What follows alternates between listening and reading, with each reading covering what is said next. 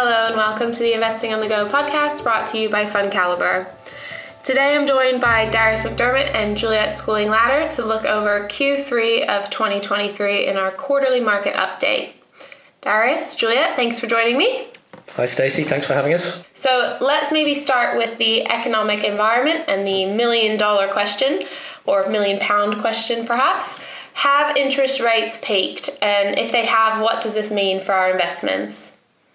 Well, Stacey, as you can imagine, it's a strongly debated topic amongst managers and economists alike, many of whom disagree.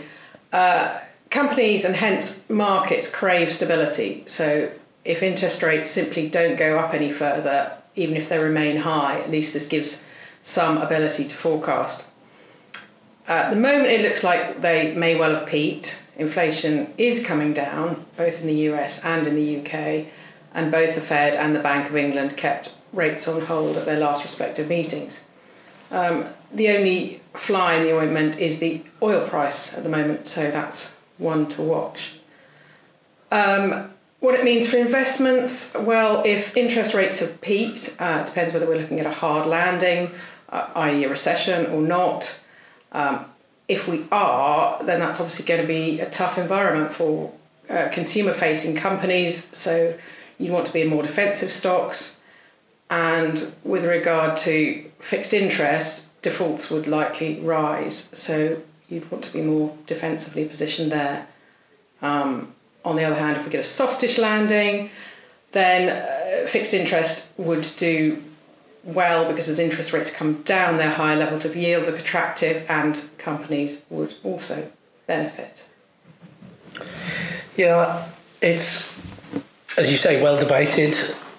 Something odd happened though this time. Both the UK and and the US stopped raising rates. Normally that would lead to the government bond yields falling, and they didn't. They sort of stayed still. And then the last week, US government bond yields were up a lot, suggesting that the bond market doesn't believe the central bank, that it probably means A, to your scenario, rates are going to be higher for longer, or B, they actually still have further to go.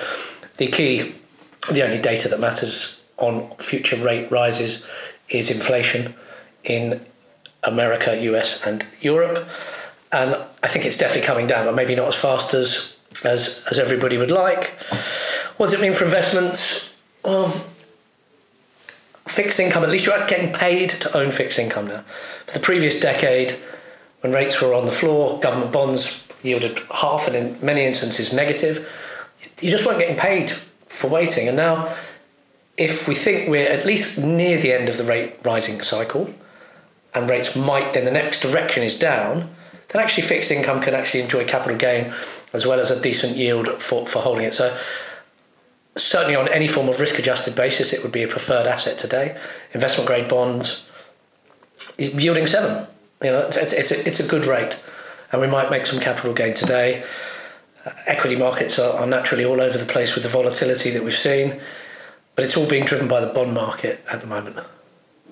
And touching then on a bit of politics of the last few months, the Prime Minister has recently backtracked on some of the UK's net zero goals and actions, as well giving the go-ahead for a new oil and gas project in the North Sea. So without getting into the yes and no and right and wrong of this, what does this actually mean for investors, especially coming off the back of Good Money Week last week in the UK?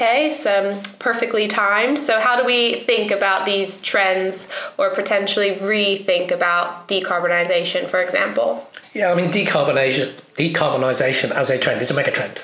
It's not going anywhere. It may have had some of the deadlines moved and some of the pledges, particularly, as you say, within the UK to get carbon neutral by 2050, may well be pushed out because at the end of the day, after COVID, governments can't afford to meet all these pledges. And this whole mega trend, and let's be honest, we're talking about the investment side, is you want government pounds and dollars to support renewables and energy infrastructure or green energy infrastructure. That makes them a good investment.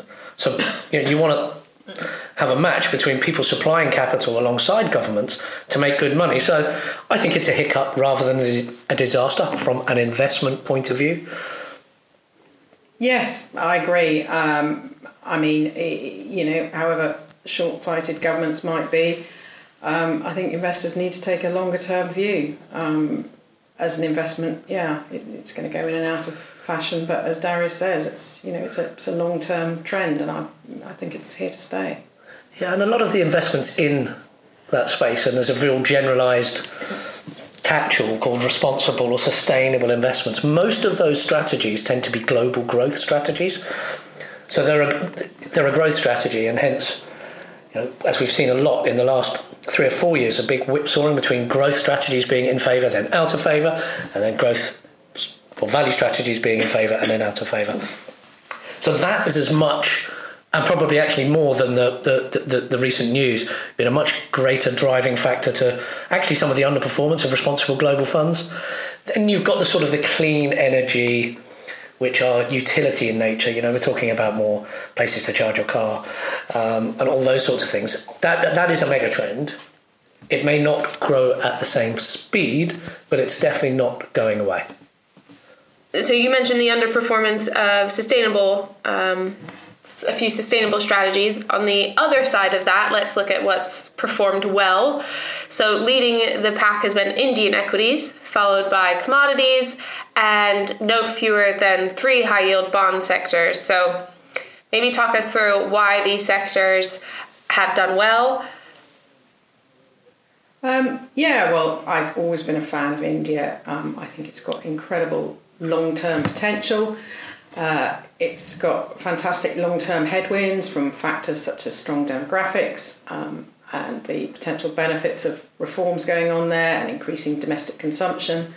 But it has done well recently. I think it's also benefited from those investors who want to allocate to sort of emerging markets but are avoiding China. It's also benefiting from some of the moves away from China to manufacturing there as well. Yeah, and you touched earlier on oil price. I mean, oil price is a leading component of a broad commodity basket. So that has, that stronger, also higher oil price has been beneficial for commodities. High yield bonds, I think, is quite interesting because whereas other government bond and investment grade bond sectors have actually done a bit poorly, given that rates are actually still going up, or at least the bond market says they are, that high yield bonds have less sensitivity to that interest rate movement. And that's probably the main reason why they have outperformed this year. But yeah, oil, I think, is a real key commodity to watch because it is a big part of a commodity bucket, but it's also a big part of most inflation buckets as well. Yeah, and it's gone up from sort of below $70 a barrel in June to over 85 today. So that's quite a jump. Yeah, I think it was in the 90s last week, so it's also quite a volatile commodity, clearly. And then on the flip side again, we have the laggards, which have been infrastructure, index-linked gilts, and European smaller companies. So in these areas, do you think that their prospects could improve anytime soon? Yes. I mean, I think certainly it's often after something hasn't done well that it bounces back. I mean, on the infrastructure side, for sort of well over a decade, with QE, cash and sort of corporate bonds yielded next to nothing. So those seeking income had to look further afield to the likes of infrastructure equities. And now people simply just have more options, which means that infrastructure has sort of temporarily lost its appeal. Yeah, I think there's been huge outflows from infrastructure product, whether that's open-ended funds, investment trust closed-ended funds, or in fact private funds. So sure as night follows day, when money's coming out of a sector, it tends to underperform. Also, the other thing about infrastructure is it is of interest to an investor because you have these long duration cash flows. You know how much your tower or your toll road or your airport is going to earn. You can put a bit of inflation on the top and it's just a pure cash proxy. but bond proxy. And what's happened, of course, is bond yields have been going up and the prices of bonds have been coming down. So you've got higher cost of financing. Infrastructure generally comes with some leverage. So at a project, there'll be some leverage on a new build of a toll road or a port or whatever it might be. So the cost of debt has gone up. People have got other alternatives, as Juliet says, in fixed income. And, those cash flows have a different value in a 5.5% interest rate environment than they do have a 0.5% interest rate environment. So that's the obvious bit on infrastructure. Index-linked gilts is a bit odd. We know that index-linked means they have inflation attached to them. Yet throughout this rate-rising cycle, they've been a terrible investment. And that is because they come with a lot of interest rate sensitivity or duration. I think we discussed this in one of our podcasts, if not earlier this year, late last year. And from memory, I think the average index-linked gilt has something like 20 years of duration. Or interest rate sensitivity. So when rates are going up, the prices are going down. So that's the key one on index-linked gilts. Yeah, I mean they've fallen back quite sharply. Their peak was in November 2021. Since when they've declined over 45%. And that's exactly when UK rates first went up in December 21, followed then in the US in March. And that tells you everything you need to know. There's a nasty negative correlation between index-linked gilts and raising rates. Yes. And what about European smaller companies? Do their prospects seem to be improving? Well, I think they've been hit quite badly as well, going into a period of higher inflation and higher interest rates, because smaller companies tend to be more domestically focused and they carry more risk, so they just look less attractive when investors sort of prefer safer ground. But they looked oversold about this time last year, and they then sort of bounced back strongly until about March. I think investors have just been taking some profits recently, and probably with a long-term view, there's still reasonable value there. And Darius, you've been a long time proponent of UK smaller companies. How are they looking at the moment? Cheap. If you can put £1 into a UK smaller companies fund, put the contract note in the drawer, close it and come out in 10 years, ignore the subsequent volatility, I think you'll find you've made quite a lot of money. But could it go down 50% before that comes? Absolutely it could. Smaller companies tend to underperform volatile markets, but especially if they're recessionary. The jury is still out on recession. I think there's no question with raising rates, rising mortgage costs, cost of living, there's going to be a global slowdown in GDP. Markets tend to be forward-looking to that. So markets had a bad 2022, but again, that was the start of rate rising and a lot of highly valued tech names in the States having a difficult period. I don't think we've seen a recessionary stock market yet. And if we don't, great. Smaller companies now is as good a time as any. If we do, I think you might get a slightly cheaper entry point. But as we always say, it's about being in the market. Timing markets is notoriously difficult. So I say if you can stomach a bit of volatility and just not check on the valuation, I'm sure buying smaller companies or UK smaller companies at this stage, you would make a lot of money over the next decade. Yeah, I've seen a few UK smaller companies managers recently, and one of them who's been in the industry a very considerable time, over 30 years, I believe, said it's the worst bear market he's been in for UK smaller companies. So, yes, I think taking a long-term view, they certainly look oversold at the moment.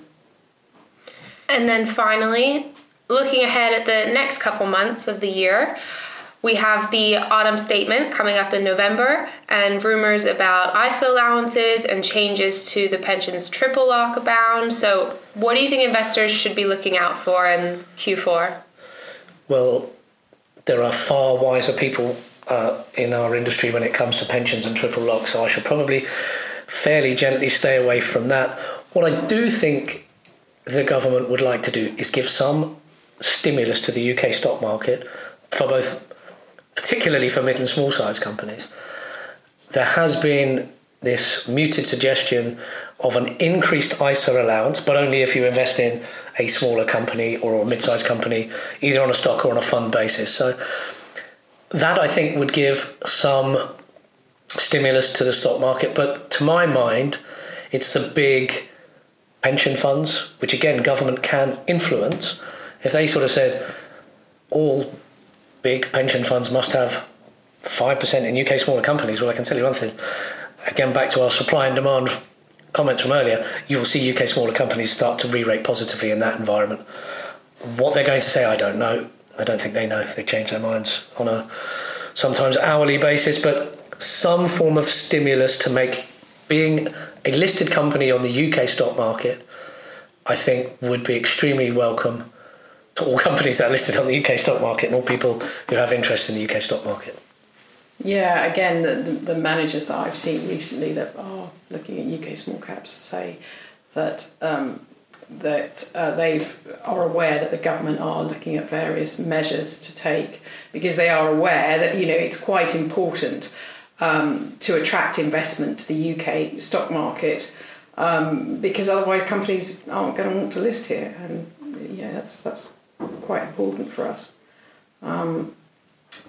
But yes, I was looking recently at the amount of debt that has been racked up during COVID, and it's really quite frightening. And we've had a lot of inflation, and everyone wants higher wages and so forth. But there's actually not much money left in the kitty. So not that I like to feel sorry for politicians, but the triple lock has increased the value of state pensions and hence the cost of the government. And had the state pension increased in line with either prices or wages since 2011 when it was introduced, it would be about 11% lower than it currently is. So it's cost the government an additional £11 billion a year, which is a reasonable sum of money. So I don't claim to know whether they're going to do anything about that. But, you're not finding possibly that in the couch cushions, are you? Indeed not. Darius, Juliet, thank you very much for walking through the last few months and what investors can expect going forward. If you would like more of our insights, you can look back through for old quarterly podcasts or visit our website, fundcalibre.com, for regular articles, videos, and podcasts from ourselves and elite rated managers. And don't forget to like and subscribe to the Investing on the Go podcast, available wherever you get your podcasts. Please remember, we've been discussing individual companies to bring investing to life for you. It's not a recommendation to buy or sell. The fund may or may not still hold these companies at the time of listening. Elite ratings are based on FundCalibre's research methodology and are the opinion of FundCalibre's research team only.